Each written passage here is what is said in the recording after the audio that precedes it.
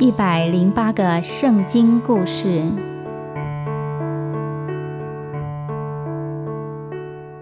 圣经里有许多好听的故事，让我们来说圣经故事。台湾说故事发展协会制作出版。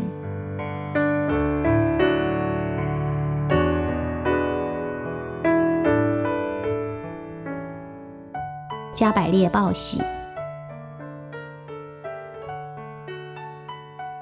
撒迦利亚是一位遵行神旨意的祭司，他和他的太太伊丽莎白没有小孩，而且他们早就超过了生育的年龄了。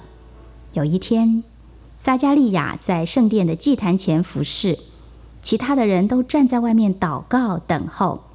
突然有一位天使向撒迦利亚显现，天使说：神已经回应了你的祷告，你的太太伊丽莎白会替你生下一个儿子，你要给他取名叫约翰。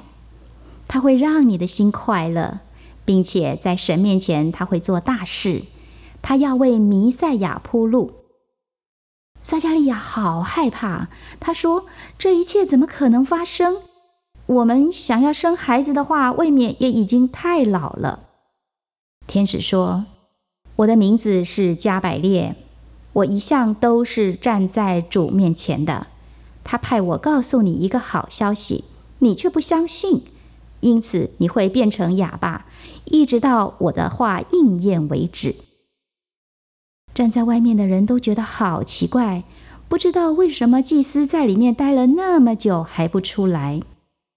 天使离开了之后，撒迦利亚走了出来，站在大家的面前。他想要说话，却发现自己完全说不出话来。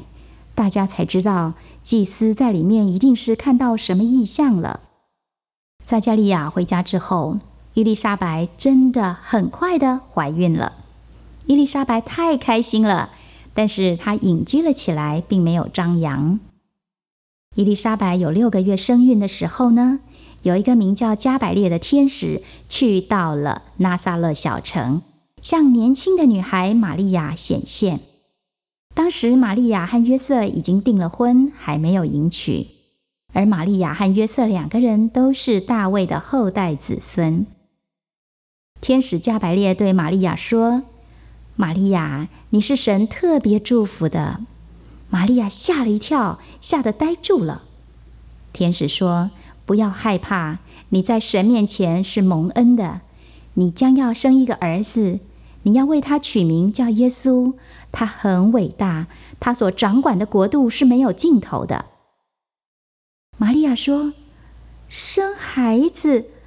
怎么会有这种事呢？我还是处女耶。天使说：玛利亚，当圣灵降临在你身上，你就会怀孕，因此你的孩子会被称作是神的儿子。神万事都能，他没有不能的事。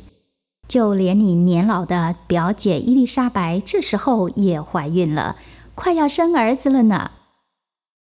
玛利亚低下头来说：我是主的使女，愿一切照着神的旨意成就吧。天使走了以后，玛利亚去探望她的表姐。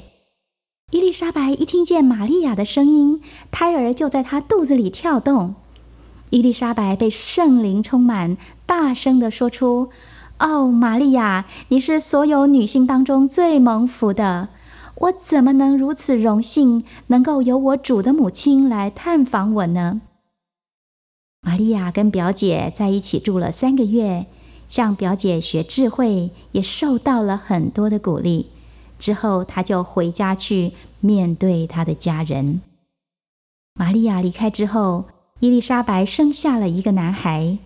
邻居和家人都为这对老夫妇非常的高兴。他们说：我们要给这个小孩取名跟他爸爸一样，叫撒迦利亚。伊丽莎白说：不，他的名字应该是约翰。约翰？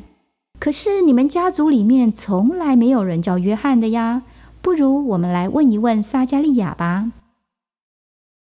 祭司撒迦利亚不能说话，但是他在石板上写下了他的名字是约翰。忽然间，撒迦利亚的声音恢复了，他开口说话，赞美神。他所应许的那位救主来了，他要来引领我们到神那里去。撒迦利亚抱起自己的儿子来，又说：你将是神的先知，为救主弥赛亚铺路。弥赛亚会把救恩带给我们，赦免我们的罪恶，带给我们平安。